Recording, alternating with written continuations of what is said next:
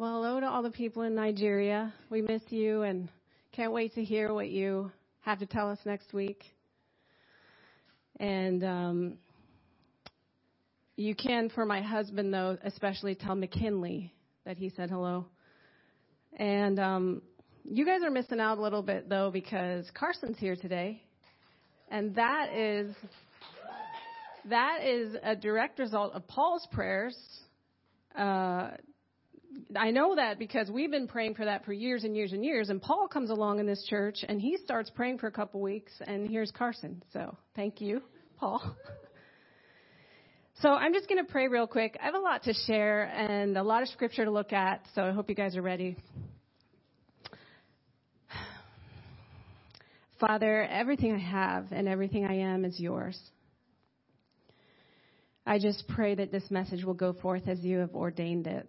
And Lord, I pray that it would be like when you opened up the minds when you were walking with those on the road to Emmaus, where suddenly they could just see scriptures in a different way and understanding was given. Lord, that's what I pray for today. In Jesus' name, amen. So we are in it, but we are also fast approaching a time that we know that I will call the choice of the ages. And I call it that because it's the same choice that has been put in front of humankind since the very first people were on the earth. And it's the same choice that the Lord is requiring now. So I want to get right into it, and I want to look from the beginning. So turn with me to Genesis chapter 2. Verse 9, we'll start there. And obviously we're familiar with this. The Lord God made all sorts of trees grow up from the ground, trees that were beautiful and that produced delicious fruit. In the middle of the garden, he placed the tree of life and the tree of the knowledge of good and evil. Let's skip down to verse 15. The Lord God placed the man in the Garden of Eden to tend and watch over it.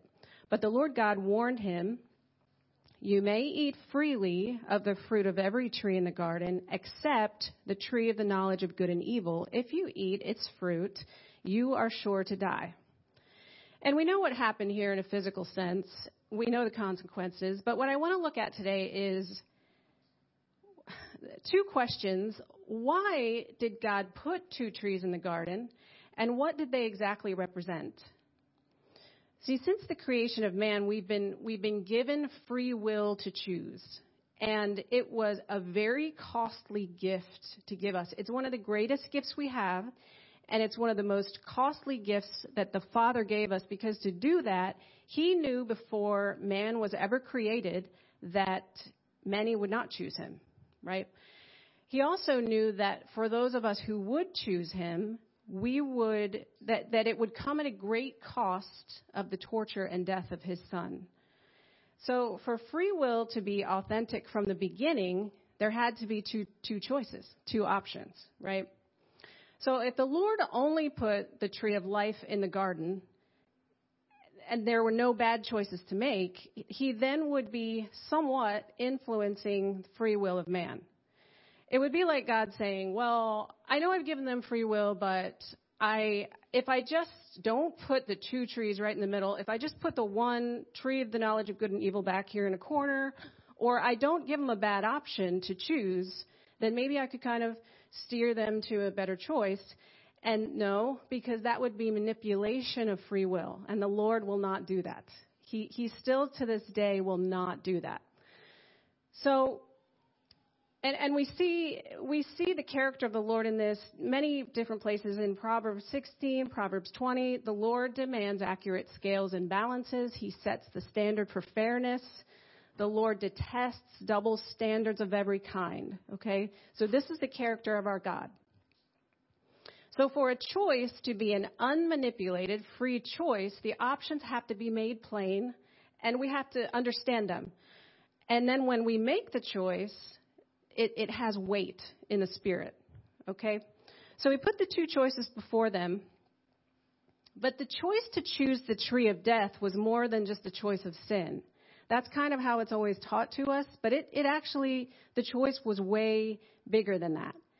And it sets the tone for the whole rest of the Bible, really. And the real choice of Adam and Eve first, but was one thing in particular, and it was the choice of idolatry. She knew the command of God not to eat of the tree, right? But what deceived her was the notion that, and this was put forth by the serpent, we know that, but what deceived her was the notion that there was something she lacked or something she could have outside of the Lord's provision, right? So, in essence, she chose not to trust the Lord, and she chose to listen to a voice that she put over the voice of the Lord. Okay? So from the beginning, the choice of humans, from Adam and Eve all the way up to you and me standing here, it's the same choice, and it's always been the same. And I've been taught in church all my life, maybe you can understand when I say this, but we've kind of been taught that the choice is different than this, that it's really just about saved and unsaved. But we know that there is a point that there is the beginning of relationship with the Lord, but the choice is way more encompassing than that. And the real choice has always been, will we choose a life-giving relationship with the Lord that will lead us to wholeness, or will we choose another voice? Will we choose idolatry? So we see the same choice presented again hundreds of years later when Moses was giving a presentation to the children of Israel. And I want to read some of this. So we're going to go to Deuteronomy chapter 30. And we're going to start in verse 16. Is the 40 years of wilderness wandering is ending. Okay? And you have to think about this. Like, they had been counting the days down for years and months and weeks. And finally it's here. And Moses knows he's not going to enter the promised land with them. And so these are his final words, and I would encourage you to read the whole book of Deuteronomy. It's really good. But he's basically, this is his last hurrah with the children of Israel, and he's pleading with them at this point, okay? So Deuteronomy 30:16. Now listen, today I am giving you a choice between life and death, between prosperity and disaster. For I command you this day to love the Lord your God, to keep his commandments, decrees, and regulations by walking in his ways. If you do this, you will live and multiply, and the Lord your God will bless you and the land you are about to enter and occupy. But if your heart turns away and you refuse to listen, and if you're drawn away to serve and worship other gods, then I warn you now that you will certainly be destroyed. You will not live a long, good life in the land you are crossing the Jordan to occupy. Today I have given you the choice between life and death, between blessings and curses. Now I call on heaven and earth to witness the choice you make.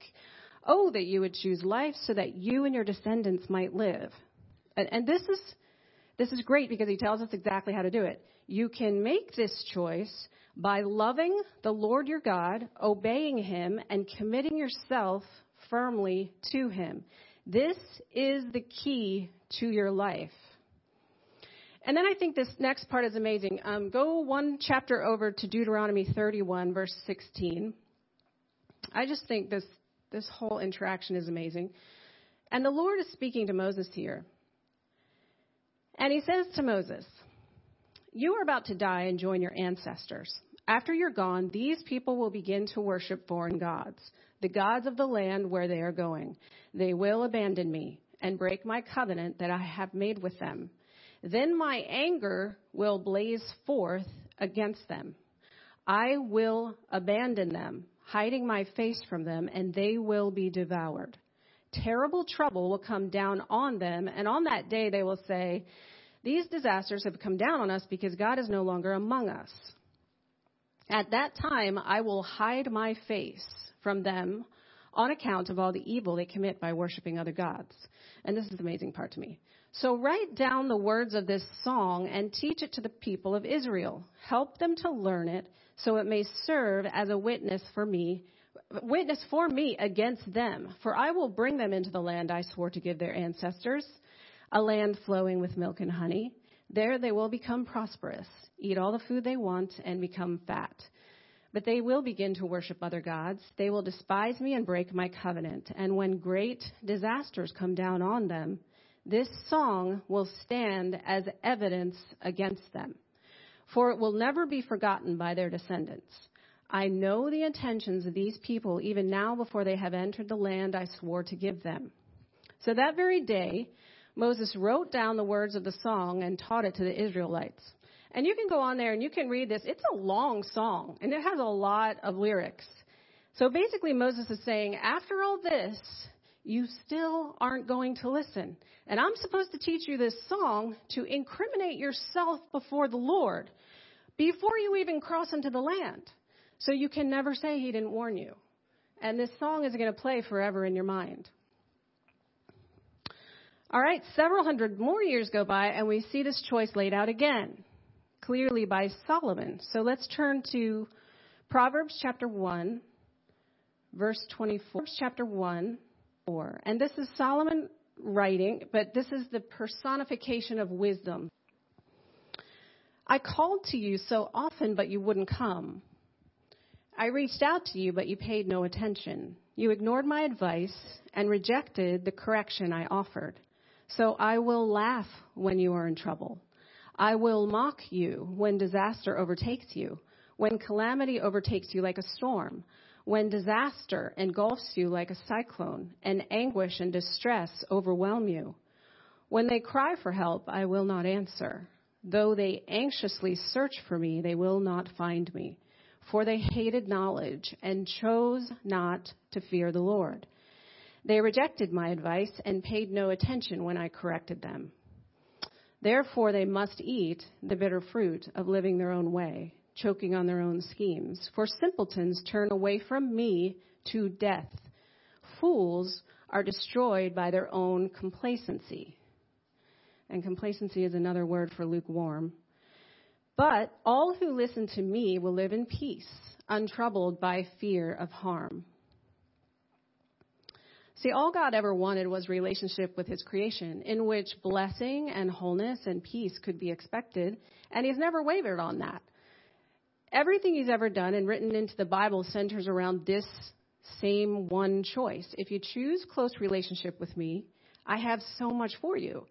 But if you choose another voice over mine, I will hand you over to everything that will come to you as a result of your inability to live according to my voice alone. And it's really that simple. And we see how Israel, they created these statues and these golden calves, and we read it and we're like, this is terrible. How could they do this? And we get frustrated even reading it in the scripture, but we fail to see that the exact same thing happens today. It just looks different. See, every downward spiral in life and entrance point for oppression in our lives is caused by our decision to listen to another voice. And it can be friends, it can be family, it can be the internet. I mean, if you have a health concern, doctors know what to do, right?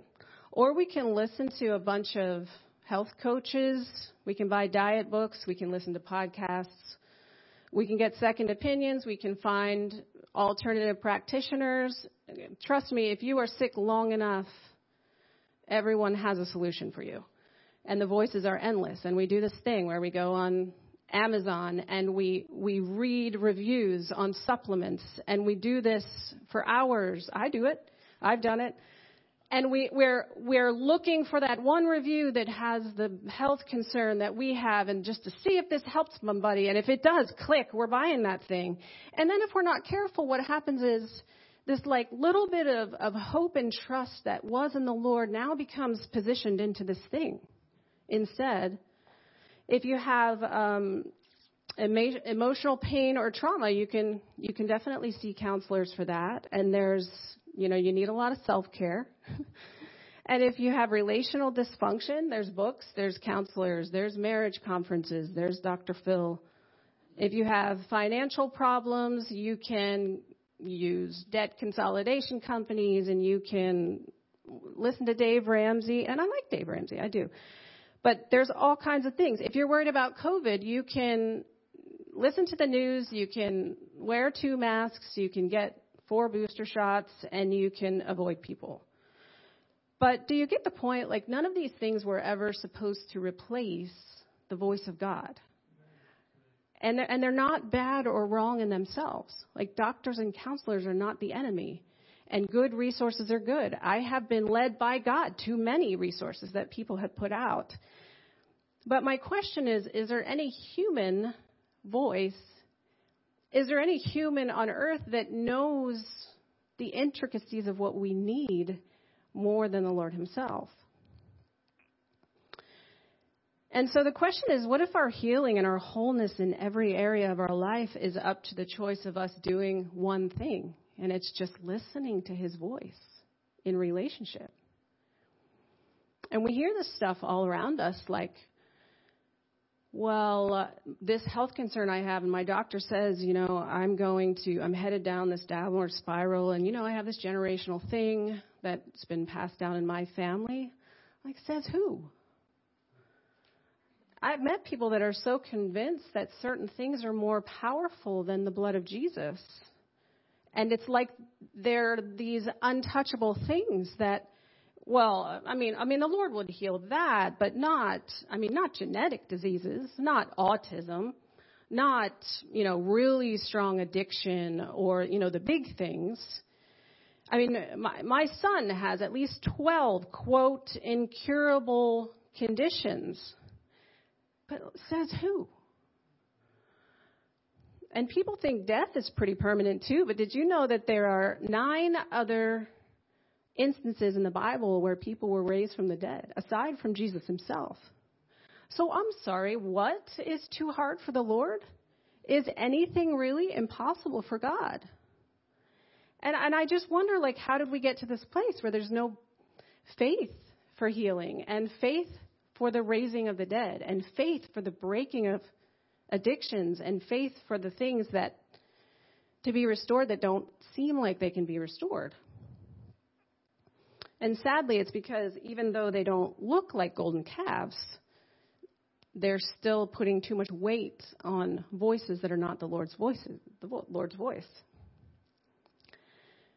So practically, how do we make this paradigm transition?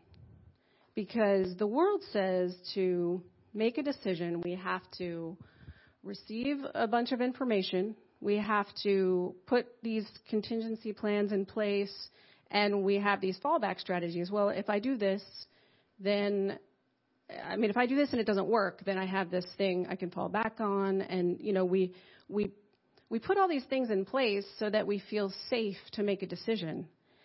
And this can be making decisions according to Proverbs 16:25, which says, there is a way that seems right to a man, but it ends in death. But as we grow in relationship with the Lord, a completely different scenario starts to happen. And we start to cling to his word, and we start to listen to his voice, and then we just begin to be drawn to decisions that we can't really explain a lot of the times. And we just know that we have this compelling, and that is the Holy Spirit. And Greg talked about this last week when he was talking about faith, but you can only walk forward with the Lord when you begin to push aside what makes logical sense to do, because faith will never agree with logic. And that's really uncomfortable at first. So we either move forward or we can resist that. But I just know that whenever you walk forward with the Lord, it will always rail against prevailing culture. It will not really ever be comfortable. And so if we just can't take that uncomfortableness, we can resist that and we can back off, and the Lord will literally back down. He'll say, okay. And that's a horrible thought. I can't even take the thought that I would do something to resist the Lord's work in my life. So what happens is eventually over time of being willing to keep walking and moving according to his voice alone, we actually start disregarding logic altogether. And that is walking by faith and not sight.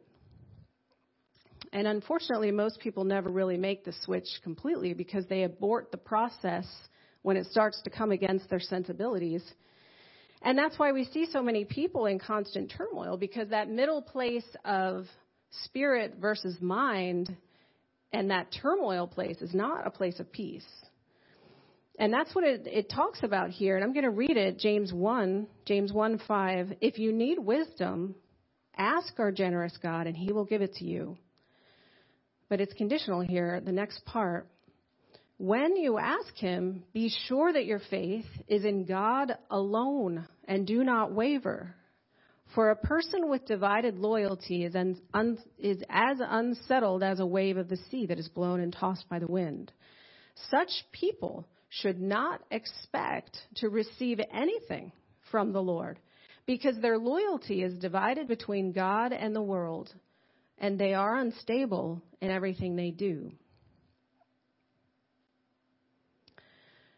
So I want to talk about for a minute, like how God builds our faith, because it is backwards from the way most people think. So first, he will allow something in our lives that's a trial or difficulty, and it's something that will come and make a demand of faith on our lives, basically. And we go into turmoil, and we have a wrestle period because he's forcing a choice. And once we choose solidly to trust God, then that choice will usually then take us into an upgrade of relationship, or he'll give us understanding later, or an upgrade of assignment or something. But it's the choice of faith first, then information. Okay? Most people want the information. Well, tell me about what I'm going to get into, so they can choose whether to have faith or not. And the Lord is like, nope, that's not how this works. If you need to have information to trust me, then it's not really faith, right? Because by nature, faith is blind. So it's not, here's the information so that I can choose to have faith. It's faith first, information later, okay? This idea also applies to, the same thing also applies to the discussion of faith versus works. So we know in James 2 that faith without works is dead, right?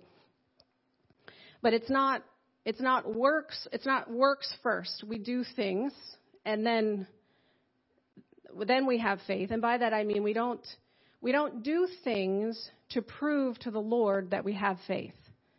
That's backwards. And it's opposite of the way most people think. We can't prove anything to God. He knows whether we have faith or not. So again, it's we choose faith first, and the works follow behind the faith. That's why James said, I will show you my faith by my works. And the thing is if we actually have real faith that's in place, the works, I don't even have to worry about works. They automatically follow. They automatically happen. And so, yeah, does that make sense? You guys with me? Okay. If we have to do works to prove faith, that's actually legalism.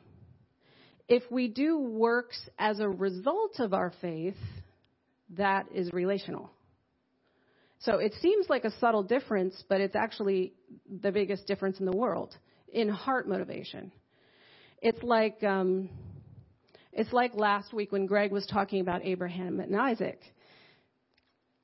People read that and they think, well, Abraham walked Isaac up that hill to sacrifice him to prove to the Lord he had faith. No, Abraham's faith was already in place. That is how he walked Isaac up the hill. You can't do something like that unless the faith in the Lord is already there. Okay?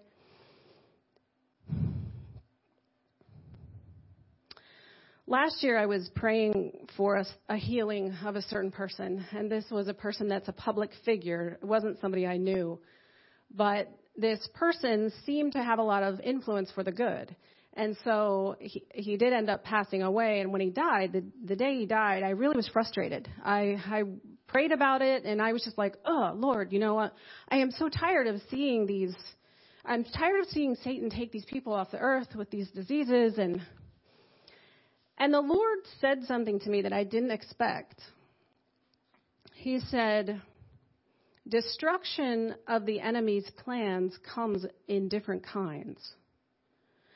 And then he said, I'm going to show you what happened today and what is to come. So I was like, okay. And a couple days after that, Shannon had a vision that the Lord told her was for me. So she told me about it. And in this vision, she was seeing a part of heaven almost like what is described in Ezekiel 47 or Revelation 22. And she described seeing this beautiful river flowing, clear and beautiful. And there were trees along the river banks of both sides of the river. And then she saw a vine flowing through the river. And the vine would stop in front of a tree and produce this big, beautiful white flower. And if that happened, the tree would grow and flourish and produce fruit and become bigger. And then if the vine passed by and didn't produce a flower in front of the tree would wither and die. And I thought about that. I pondered that with the Lord for a long time, and the Lord began to show me what it looks like for the lukewarm to be spit out of his mouth. See, I believe these trees represent people who have been or are still living on the earth, and they are people who know the Lord. They're people who have existed in a measure of conditional blessing and grace up until this point. And so the white flower blooming represents a person's willingness in relationship to go to those places that he wants to take them of surrender and purification in order for their trust to be established. And if they choose that path, then they will grow and they will flourish and they will produce fruit. And if they won't choose full trust and allow that surrender and purification process, they aren't going to make it. Their usefulness then is over. And I want to look at some scriptures pertaining to this idea. Let's first look at Luke chapter 3, starting in verse 7. And this is John the Baptist here. I've been struck with how it feels like every time I read the things that John the Baptist said, I've been struck with how it feels like we are living in exactly the same time as when he was saying these things to prepare the way for Jesus. I feel like we're living in the exact same time right now, saying the same things, preparing the way for Jesus again. So this is John the Baptist speaking. When the crowds came to John for baptism, he said, "You brood of snakes, who warned you to flee the coming wrath? Prove by the way you live that you have repented of your sins and turned to God. Don't just say to each other, 'We're safe, for we are descendants of Abraham.' That means nothing. For I tell you, God can create children of Abraham from these very stones." The people were like, "What do you mean repent and turn to God? We're Jews. Of course we believe in God." It's kind of like the church today saying, "What do you mean repent? We're saved. We believe in God." And what John is saying there is, you guys have no idea what's coming. And the only way you're going to make it through the coming judgment is with a repentant heart. It's no different than right now. And then he says this, "Even now, the axe of God's judgment is poised, ready to sever the roots of the trees. Yes, every tree that does not produce good fruit will be chopped down and thrown into the fire." Okay, I want to look at another one. You can go with me if you'd like to Psalm 78, verse 32. This is another argument against, God would never bring judgment. The psalmist here is talking about, it goes through this whole long list of all the things that God did for the people of Israel. And it's this whole long, wonderful list. And then it says this, "But in spite of this, the people kept sinning. Despite all his wonders, they refused to trust him. So he ended their lives in failure, their years in terror. When God began killing them, they finally sought him. They repented and took God seriously. Then they remembered that God was their rock, that God Most High was their Redeemer.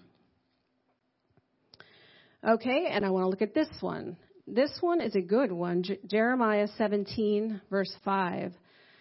The Lord woke me up a couple weeks ago at 2 a.m. and this verse was playing in my head, and I was like, what? And I had to wake up and find it and write it down before I could go back to sleep. And really, I could just read these verses and sit down, because this is everything I'm trying to say wrapped up in just a few verses here. This is what the Lord says. Cursed are those who put their trust in mere humans, who rely on human strength and turn their hearts away from the Lord. They are like stunted shrubs in the desert with no hope for the future. They will live in the barren wilderness, in an uninhabited salty land. But blessed are those who trust in the Lord and have made the Lord their hope and confidence. They are like trees planted along the riverbank, with roots that reach deep into the water. Such trees are not bothered by the heat or worried by long months of drought. Their leaves stay green and they never stop producing fruit. Jesus himself spoke of this very same thing in John 15.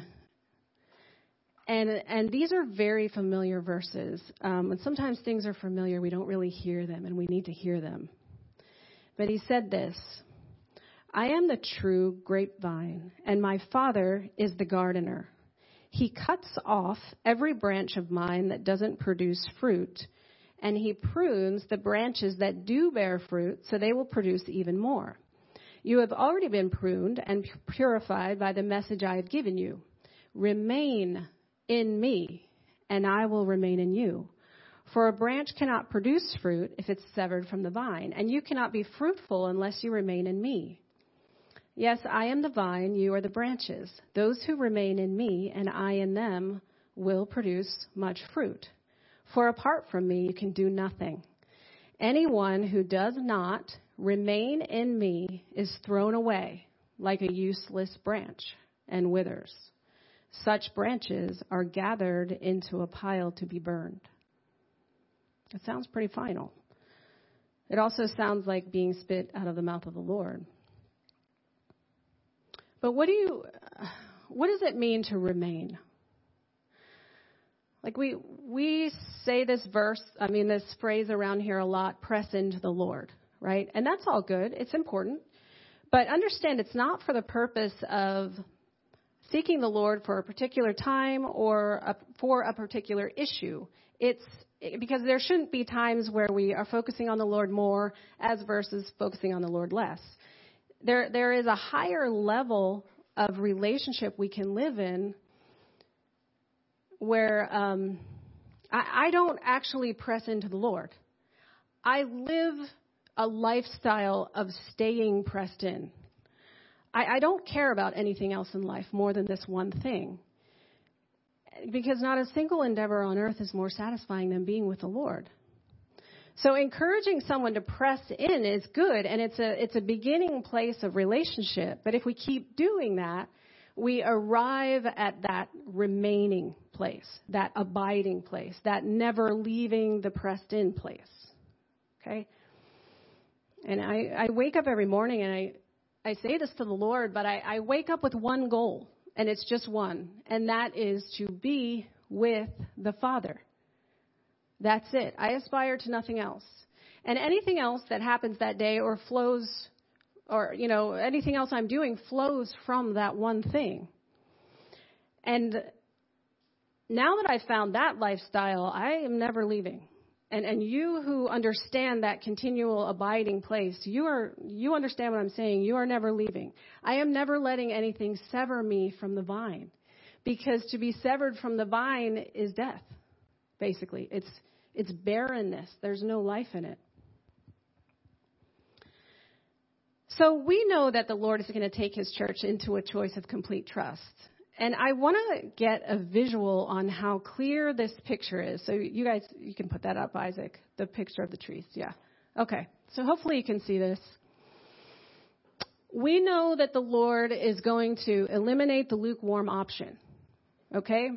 So if you find yourself in a lukewarm place, you either got to choose hot or by default you are going to be in this left-hand category over here. Okay, and these are just a few of the things, but let's look at them. To choose, I'm going to just call it the tree of death because the tree of the knowledge of good and evil is really long to say. So if you choose death, this is one of the things that was first lost under the curse of sin, right? We have hard labor with low reward. Where with the Lord on the tree of life side, we are always fulfilled in whatever he asks us to do, and we are flourishing. Okay? On the death side, the enemy will make sure you live in a place of anxiety, fear, panic, dread. On the tree of life side, the hot side, you have peace because your trust is fully in the Lord and you can sleep in the storm like Jesus did in the boat when the storm was raging. Okay, on the death side, there is lack. There is this feeling of never having enough. There's this poverty mentality. On the tree of life side, there is abundant provision. All right, tree of death side, there's oppression by the enemy and enslavement by the enemy. On the life side, you have rulership over the enemy and freedom. Okay? On this side, you have human reasoning, and that's the best you have. You have the best that human reasoning can offer you. Okay? I mean, men are smart. People are smart. But that's the best you have. On the tree of life side, there is complete wisdom because you are connected to absolute wisdom. Okay? On this side, you are triggered. You are easily offended. Okay? On this side, did you know that you can live unoffendable? You can. It's hard to get there. It's not easy to get there. What it takes is laying down your rights, which is what Jesus did. He laid down every right he had. He had way more rights than we do, and he laid them down, and that was his lifestyle of Gethsemane. Okay, where he said, "Not my will, but yours be done, Lord." Okay, on the death side, we have hopelessness, we have despair, and those are awful places to be. On the Lord's side, we always have hope, and we always have answers because there are always solutions with the Lord. On the death side, we have pride that will always lead to a fall. It will always lead to destruction. On the life side, we have a surrender choice that leads to honor. It says many times in Proverbs, humility precedes honor. Okay? All right, on the death side, you have confusion, you have constant frustration. On the tree of life side, you can have clarity and you can have ease. On the death side, you have disease of the body. On the life side, you have perfect health and wholeness. On the death side, we have, and this is one of the scariest things to me, abandonment. I mean, we read some of the verses where the Lord says, "I will abandon them. I will hide my face." I actually can't think of anything worse than that. But on the life side, God is with us. All right, on this side, deceived easily. On this side, we're connected to truth, so we always have discernment of truth. We can trust that we're not going to be deceived. Okay, the death side, we have lots of broken relationships. But when we live on the hot side of trusting the Lord, we can have reconciliation and we can have relationships built on honesty and built on love. And last thing on this list, there is corruption always chaos, always lawlessness on the death side of things. Okay? Tree of life, there is holiness and there is order. And these are really just a few. We could go on and on. But to be clear, to reject close relationship with God is to reject all of those things. Like, you need to be clear on that. And when we look at it this way, what is so hard about this choice? I mean, honestly, besides the left side being like a terrible existence, everything the enemy has ever done will fail. It's already been decided. It's already been done. And this decision to be close to God isn't even hard. I don't want to say it's not hard. It's not easy to live a surrendered life. I don't want to give you the wrong idea. But it's not a hard choice. We can choose now, or we can wait until deep trial forces us into it. Because when affliction comes, the choice is forced for surrender to God in trust, or literally be on the side of his enemies. It's either all in or it's out. There's no in between. Okay? There's this verse in Proverbs 19, and it says, people ruin their lives by their own foolishness, and then they're angry at the Lord. Like, why do we want to run to control of everything and try to do life on our own? Can we not see the futility of standing against the purposes that we were so created for? Like, what is so important that we have to do that would hold a candle to what the Lord wants to do in us? So often we find out if we really have faith when the need arises, right? Because we don't often know our own degree of trust in God until there's a demand of faith needed because there's a factor or a problem or a trial that comes. And this is what happened to us 10 years ago. When extreme difficulty hit our family, I had always believed in God. I thought I had trusted God, but I actually found out my faith was pretty weak, and it surprised me.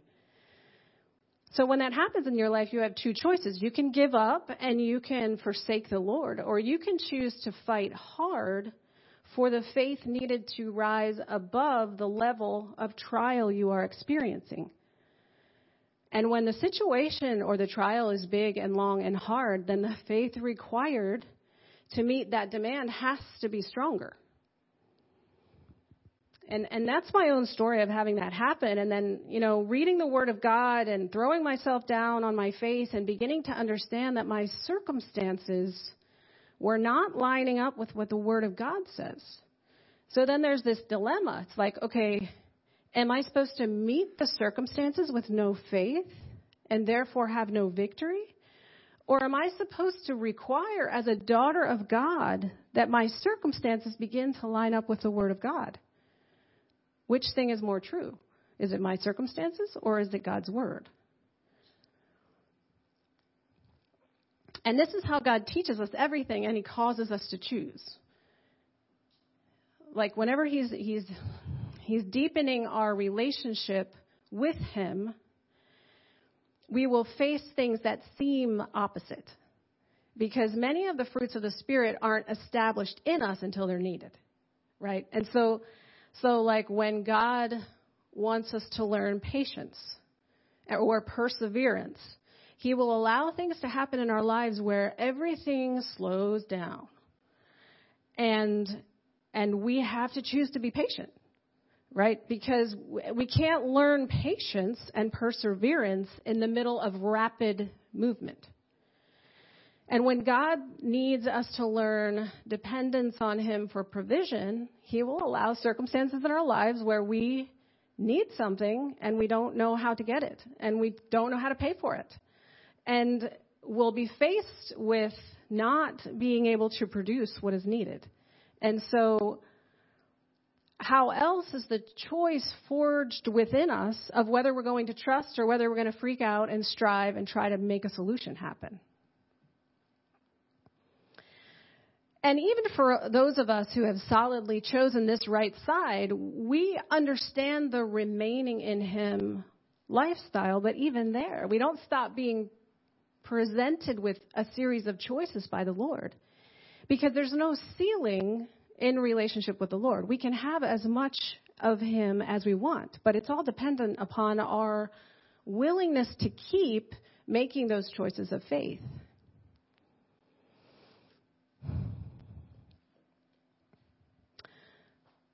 I was speaking to the women a few weeks ago, and I was telling them about how I keep having this feeling that, this like deep spiritual feeling that I am this little girl. And it's like, okay, I am my age, but spiritually, I feel like I'm being reduced to this little girl, like 3-year-old girl state. And it's going against my sensibilities because what I want is to be bold and confident, strong, and, yeah. And instead, I just feel like I'm this little girl. So I keep asking the Lord, like, what is this? Why do I feel like this? And my realization is we feel like that because that's the place we're supposed to be in. We know that Jesus said in Mark 10, the kingdom of God belongs to those who are like children. Anyone who doesn't receive the kingdom of God like a child will never enter it. Like, you realize God didn't create us to age, to deteriorate, or to die. That was all a result of the fall. And the growing up process causes people to become like falsely secure or falsely wise or falsely powerful. And our culture is like, people aren't going to help you. You got to help yourself. You got to do it on your own self. You got to pull yourself up by your bootstraps or whatever those expressions are. And this is our culture. But trust is easy for children who are loved. It's not hard. They're aware of their need and their dependence on the Lord, right? Like, we don't have to figure everything out. We were not designed for that. We were created for trust. So we're created to stay young, actually, and always trust and never take life on ourselves. I mean, we were created to mature, yes, spiritually, but not to the point of self-sufficiency. So we need to, reverse age. We need to get younger in our paradigm and trust like children do. Because when my children were little and they were toddlers, they didn't have to wake up every morning and beg for me to protect them. They didn't have to beg me for food. I carefully watched over them. I carefully provided for them. I carefully protected them for one reason, and that's because they were mine. It's no different than the Lord. And this is the response that the Lord is looking for. When we see things getting worse in our country and we see things getting darker and it's not, we have to control everything and now we got to stockpile stuff. We got to be ready. We have to, and it's not, preparation is not wrong. But the response we need to offer the Lord is not fear and control. It's actually letting go. It's actually trusting, like children. And once you understand that, it's actually way easier. I mean, this is what Jesus meant when he said, come to me, all you that are heavy laden, and I will give you rest. We weren't supposed to carry all these things that we carry. We are not orphans. We're loved children of God. We're cared for. All it takes is the choice, and it's the choice he's been asking us to make since the very beginning of time. And it's just the choice to trust the one who is completely trustworthy. And I just want to read one last verse before we close. If you have time this week, though, I would encourage you, I'm not going to go into it now, but I would encourage you to read Isaiah 30. It is remarkably similar to the time we are living in now. There's a parallel there where Judah is trusting in Egypt, falsely, stupidly, trusting in Egypt to protect them and provide for them, whatever. But the whole chapter is about this choice. And it's the same thing we're talking here. But I just want to read this one verse, Isaiah 30, verse 18. So the Lord must wait for you to come to him, so that he can show you his love and compassion. For the Lord is a faithful God. Blessed are those who wait for his help. And because it's just so good, I also want to read it in the Amplified version, because I just think this is beautiful. And therefore the Lord earnestly waits, expecting, looking, longing to be gracious to you. And therefore he lifts himself up that he may have mercy on you and show loving kindness to you. For the Lord is a God of justice.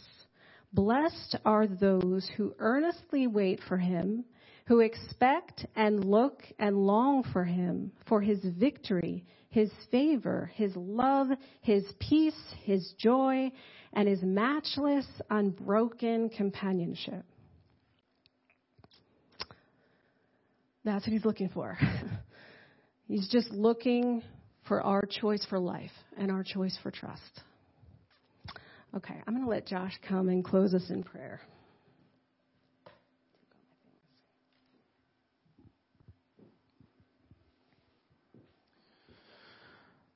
Father God, I just worship you. I praise you, Jesus. I thank you. God, I thank you.